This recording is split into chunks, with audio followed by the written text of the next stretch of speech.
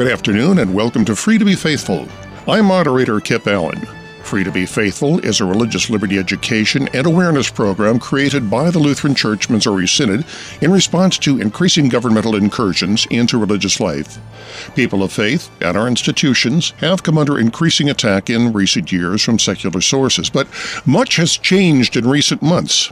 What are these changes, and do they bode good or ill for people of faith? The Reverend Dr. Greg Seltz is the Executive Director of the Lutheran Center for Religious Liberty in Washington, D.C., and we discuss these issues on today's Free to Be Faithful. Dr. Seltz, welcome to the program. It's great to be with you. Boy, you have certainly had your hands full since the center reopened. All sorts of things. Yeah, it has been.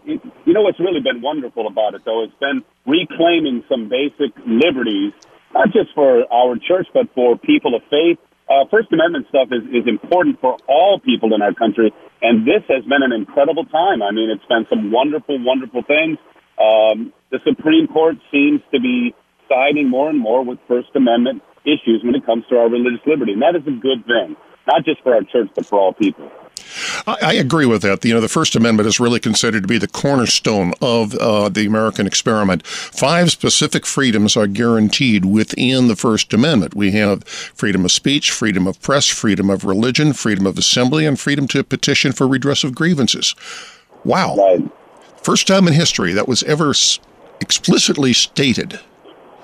Well, and it's an idea. It's an idea that you as an individual have justice before the law, and that you as an individual will solve your problems better than the government can solve them for you. I think that's the one thing we were beginning to see that was really destructive in our culture, is that people were weaponizing politics, and they were taking some of these issues that there's always been disagreements on, relationship issues, expression issues, all these kinds of things. Well, certain people were starting to use the federal government and the power of the government to weaponize politics against one particular view or another.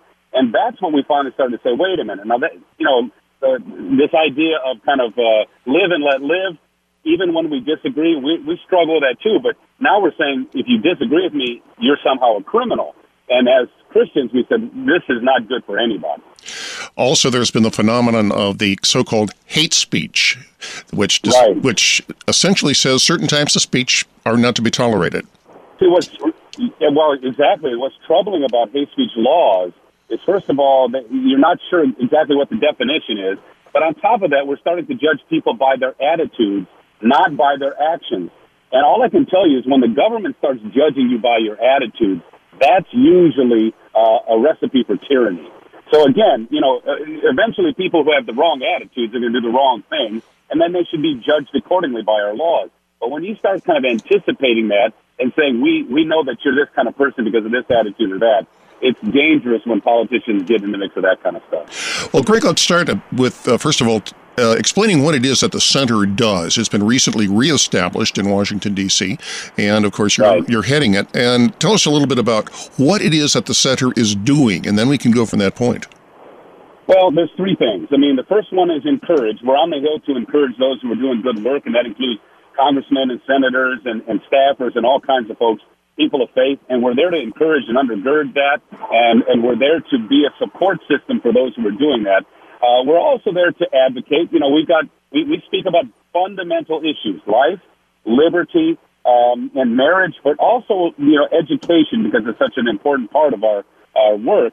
But life and liberty are fundamental. In fact, even marriage and education are liberty issues to us. But we're there for that because we do believe those are things that cut across every person, every church, every person in our culture. So we're there to defend those things and to be an advocate for those things. But the key thing that we're there for, too, is to educate our own church as to what their role is in this particular culture. Martin Luther said something very, very specific about this. It's called two-kingdom theology, where God is at work, both in the left and right-hand kingdom. Well, Christians should be supporting God's work in both kingdoms. And what that means is that we need to understand how he works in public issues and how he works ultimately through the church. And then actually, put our money where our mouth is, if you will. But so the center then is going to be educating our own church people through our educational programs in the universities, ultimately in the churches, in the districts, and all those kinds of things. And even bringing some young kids to the Hill for internships so we can actually build a mindset as well of resources on the Hill. Well, I've heard a lot of people, and some Lutherans, I have to say, who have said that the church has no business whatsoever involving itself in the left-hand kingdom, in the political scene. How do we answer that? And I think, I think to some degree, pastors got to be very careful. Official representatives of the church have to be very careful, because when you say, "Thus saith the Lord," and you're talking about a policy, it's pretty tough to defend that opinion usually. But that's not what we're doing. The church is actually God's people at work in society, and God is at work in society. And so we're just telling the church, you need to learn how to support God's work in the left-hand kingdom. And that means you need to put your vocations to work for the sake of the church. So one of our monikers is this: put your temporal liberties to work faithfully for the eternal liberties of Christ, and be able to differentiate those. Let me give you an example. St. Paul even claimed his own citizenship in Acts chapter 16. When they beat him up for the sake of the gospel, he said, "You can't do this to me. I'm a Roman citizen." He didn't argue biblical themes there. He just said, "I'm a citizen. You don't have the right to do that." Well, that was Paul putting his temporal liberties to work for the sake of the eternal liberties of Christ. Well, do you know how to do that? Can you differentiate between the two? Are you doing the things that God is already doing in the culture that are going to keep things civil and humane and just so that we can proclaim the gospel? And so for churches to abdicate that role, it would be terrible, because God has given us an ability to actually be a part of this culture in a positive way. And as you just pointed out, and the Bible even refers to St. Paul, who actually took that role, actually took the leadership. Well, and the thing is, give to Caesar what is Caesar. Jesus says this: give to Caesar what is Caesar, give to God what is God. Back in those days, Caesar gave very limited rights to his subjects. The difference in our culture is that we've been declared Caesar by the Constitution, and so we have to exercise our Caesarship, if you will, as citizens, according to the constitutional way that we've defined ourselves.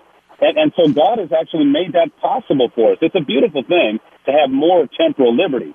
But we don't confuse temporal liberty with the eternal liberties of Jesus. But we want to put the one to work for the other. Well, what are some of the issues that have been coming up? And as we pointed out in the beginning, there's been a lot of attacks that have been going against Christians and people of faith. But things seem to have changed. A lot of things are coming to a head now. Could you enumerate some of them? Well, first of all, you need to understand something. In fact, there's a Supreme Court justice right now that's up, and people say, "Oh, he's going to be for religious liberty, and it's going to make us intolerant, et cetera, et cetera, et cetera." Very often, they're mischaracterizing even what his role will be if he becomes a Supreme Court justice. If he defends religious liberty, he's not taking our side. What he's doing is saying, you all have a role in the public square, and you got to go there, and you got to persuade people, and we're not going to back either one of you. That's what's really interesting. We're fighting the forces who are saying one side is legitimate and the other sides and the other viewpoints are not. And so even if we win some of these cases, like the case of Jack Phillips and the cake baking case down in Colorado, really all his role was he was defended for having this particular point of view. The Supreme Court didn't side with him. It just said he has the right to have that point of view. And so, again, people don't understand. We're not asking the government to take our side in these issues. We're saying let us be ourselves, and let us then demonstrate why being ourselves is a positive thing for the culture in which we live. So that's the kind of issue. Those are the issues that are out there right now, where we're starting to see people, like there's another case out on the West Coast where a florist has been told she can't be the kind of florist she's been for years and years and years and years because she doesn't agree with she agrees with traditional marriage, not gay marriage. And they're going to put her out of business. They're going to actually, there's lawsuits and there's money, she's been sued and all these different kind of things. Again, all that she is saying is, I just believe in traditional marriage as a fundamental thing of my faith and also for our society. Well, she should have the right to make that argument in the public square. Well, our concerns in the LCMS, and as you pointed out at the very beginning, we're concerned with life, we're concerned with freedom of religion, we are concerned with marriage. And these are three issues that are really coming into the forefront. And as we as we know, these 3 points have really been under attack, and now maybe there's been some changing. Well, just think of it this way, too. And these are fundamental issues. We're not talking about, there are lots of things where Lutheran folks can disagree on policy and still be faithful Christians together and worship on Sunday. But these are fundamental things. The sanctity of life is for everybody. And even liberty is for everybody. And the whole issue of marriage is a liberty issue for us, too. Look what was happening out in California with the NIFLA case, where there was a pro-life clinic. And most pro-life clinics, actually, my wife and I worked for one in New York. We were severely underfunded. We never had, because it was just people's gifts that were keeping us afloat. We were competing against the Planned Parenthood places and all these different things that had even government funding. And NIFLA was this case where abortion clinics were going to mandatorily force pro-life clinics in California to advertise for abortion, even though it's fundamentally against who they are. Well, people of goodwill and justice, they should say that's just not right. Well, that's what was happening, and by law, they were going to force pro-life clinics to tell their patients about abortion. And so, and of course, the reverse is not true. The abortion clinics were not going to advertise from the pro-life clinics, etc. So again, the Supreme Court actually cast that down and said, you don't have the right to do that. You don't have the right to compel speech. But that's where we're at. We're at that point where certain sides are compelling speech. And we don't want them to tell these pro-life pregnancy crisis centers about abortion, but by the same token, we don't want to force an abortion center to advertise against their will for pro-life. We'd like to convert them, but we don't want to. Yeah, but we'd like to show the gals that come in, even the society, that this viewpoint is a civil viewpoint. It's a humane viewpoint. It's a better viewpoint for all. And even the adoption agencies are getting involved in these things, too, where they're compelling adoption agencies to advocate certain things against their will. What this is doing is destroying our ability to serve people. And I think that's what's really at the issue here. They're trying to silence our voice, not just to as well as compel speech. Now, I've been following the adoption situation pretty closely, and in a number of jurisdictions, what's been happening is that groups, for example, LGBTQ groups would say, well, Catholic Services should not be able to contract with the state because they disagree with placing children with gay couples or with unmarried singles, would have things like that. And they have succeeded in a number of institutions. The thing is that these Christian groups have not tried to force the other adoption agencies to adopt their policies. Yeah, and that they were simply trying to follow their own faith. And such things, for example, one agency said, well, you have to be married for a certain period of time. You can't be divorced, or you can't be cohabiting heterosexual couples, things along that line. And many, many children are being thrown out of that system and put on the tender mercies of the state. See, and that's what's so nefarious about it.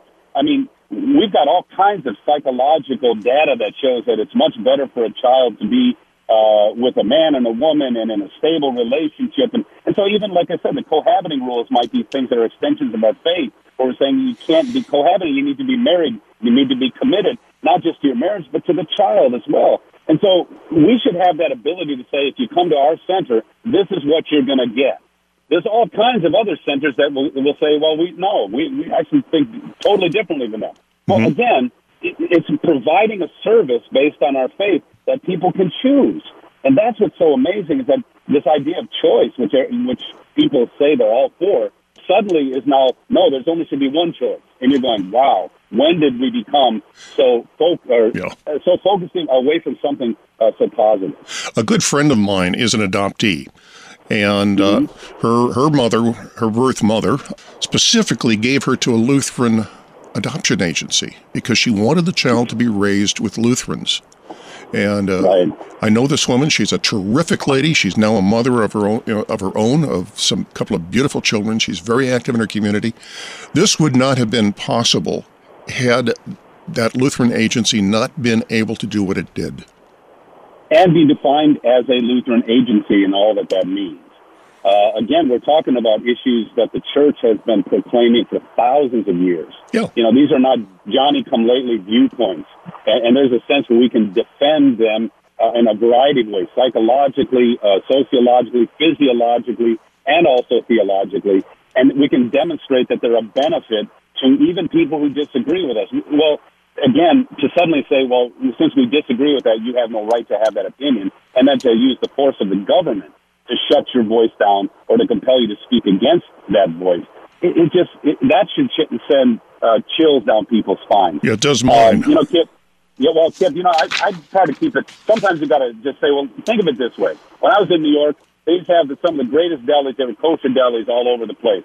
And so, if you were a person looking for a kosher deli, you could find one. But if you're a person who didn't want a kosher deli, there was one nearby too. And I just didn't understand why suddenly everyone's got to say all delis got to be this way or that way. It's just really amazing to me that people of goodwill have not really thought through the ramifications of what's going on in our culture today.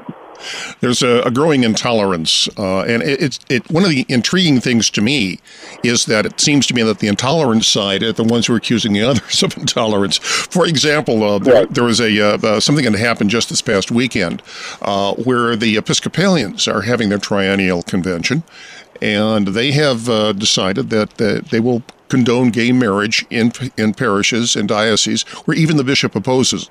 The thing is that we don't in our church recognize gay marriage, but we're not trying to force the Episcopalians to adopt our methods. Well, and on top of that, what is becoming very disturbing too, there's a growing sense that bullying you into a particular perspective, even states are threatening businesses and state legislatures if you don't adopt certain viewpoints. That's the stuff that again, the force of the state and the force of kind of the crowd to suddenly show up on your doorstep and say, because you don't believe this, or this, or you believe in this policy, we're going to berate you into this perspective. Again, that's just not the way we do. So we're First Amendment stuff is just saying, let us have at it in the public square, and again, then let's abide by the laws that we finally have in our midst. Well, what are the issues that we're running into now? What are we hoping to accomplish? What are you, through the Lutheran Center for Religious Liberty, what are you trying to accomplish now? You mentioned education. Are you finding that opinion makers and lawmakers are trying to find out what it is that the faith community wants, or are they misled as to what it is that we want? Well, part of the educational issue for me has been the funding issue. There's a sense where everyone says education's a right, which, again, these ideas of rights and liberties and all this kind of stuff, we have to clearly define what we mean by these terms.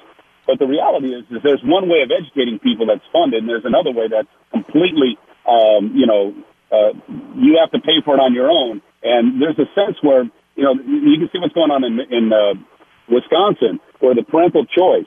I have no problem with parents having responsibility for their children and putting their education dollars wherever they want to. So if they want to put it in a public school, that's beautiful. But if they want to put it in a parochial school because they do think they get better value, both educationally and in terms of the virtue of their children, why shouldn't they be able to put those resources to work? Well, the government now is a little bit more favorable to charter schools and parental choice. And again, people are screaming bloody murder as if this is somehow fundamentally against what it means to be an American. I've heard those arguments. Yeah, why should the parochial schools and the private schools, why should they be treated as secondary when it comes to education? So again, that's an issue that is more parochial to us as a people. It's a liberty issue, I think.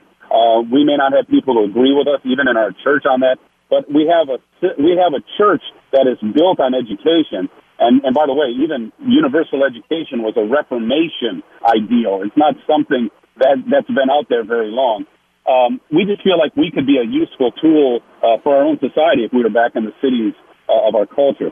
So again, we're advocating for that, and we're just undergirding people on that. But life and liberty, now those are things we are much more fundamentally on the hill to defend. Well, we've got the Religious Liberty, the Religious Restoration Act. Excuse me, the Religious Liberty Restoration Act is now taking effect, and I've been reading where it's the courts have ruled, for example, just recently that the HHS mandate on Obamacare could not be enforced against Catholic universities specifically because of that. Well, and thank goodness what the Little Sisters of the Poor, you know, some of the groups that have been harassed by that law, it's just been amazing. And again, the federal government starts to dictate things for all of us.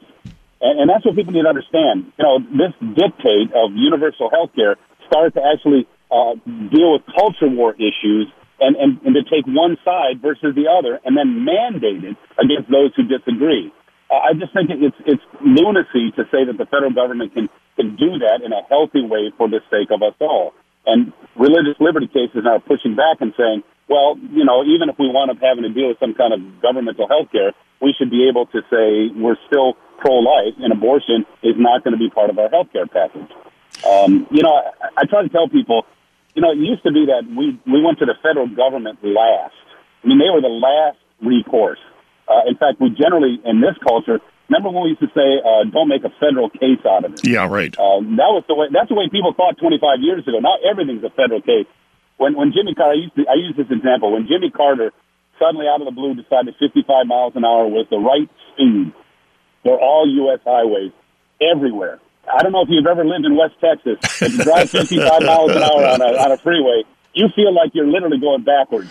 And that's the same kind of thing. When the federal government gets involved and mandates things for all 330 million Americans, it's going to be things that are going to be detrimental to all kinds of people. It's much better for us to figure some of those particulars out for ourselves.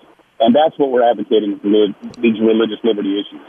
And one of the big problems, especially as you pointed out with the federal government, and I think with a lot of the secular forces, is that they somehow believe that there's this one size fits all. Right. And then like I said, when they find out it's not fitting, they literally force you a square peg into a round hole. And that's kind of what we're struggling with on these things. You know, like I said, they're people of goodwill. We may disagree with each other on these fundamental issues, but we're willing to work it out in such a way that we can live together in peace and in harmony. And the government's coming in and saying, no, we'll tell you exactly how you're going to do that. And usually that means everything but peace and harmony. It seems to. We're seeing a lot of problems within, you know, clashes between the secular and the faith communities where they shouldn't be fighting. They should be joining. Ultimately, I think our goals are the same. You know, like for instance, when we talk about the sexual liberation movement back in the 60s, there's all kinds of things said about sexuality, that it was a recreational thing and it was disconnected from marriage at all. In fact, you know, I get a little suspect about these folks that are now wanting to be married and defending marriage. Because back in the 70s, when I went to university, marriage was this archaic institution that nobody should want to be a part of. Well, anyway, my point is when we get involved in these discussions in the community, we're going to have to demonstrate why a healthy marriage, monogamous marriage, where you're committed for life, where sexuality is not something to be played with like it's a recreational thing, and why family is so important. We should be able to try to persuade people in that. We should try to demonstrate that in our own lives so that others can see it. And then we should be trying to show that this is a better thing and invite people to kind of want to come along with us on this. That's the way you should engage these public issues where you have great disagreements. Well, there's another side that's saying, no, let's use the federal government to enforce one view over the other. And so what we're saying is, no, we're pushing back on that so that the church can have a public voice in the community for the sake of the community. So it's a good thing that we're doing, but the church still needs to be the church. We have to spread the gospel. We have to spread the news. Yes. One of the things we did here in St. Louis was in the wake of those horrible riots in Ferguson, there was the establishment of the Hope Center, which we were heavily involved with, the Lutheran Church was. So, yeah. Well, and again, and to have a particular viewpoint and to try to serve it into people's lives, that's the way to deal with these cultural issues. And I would say to those who disagree with our viewpoint, well, do the same towards us. If you feel like we're wrong, then try to serve it into our lives. The problem is like I said, the weaponizing of politics to say, we're not going to do that. You guys are going to adopt this way of doing things or else.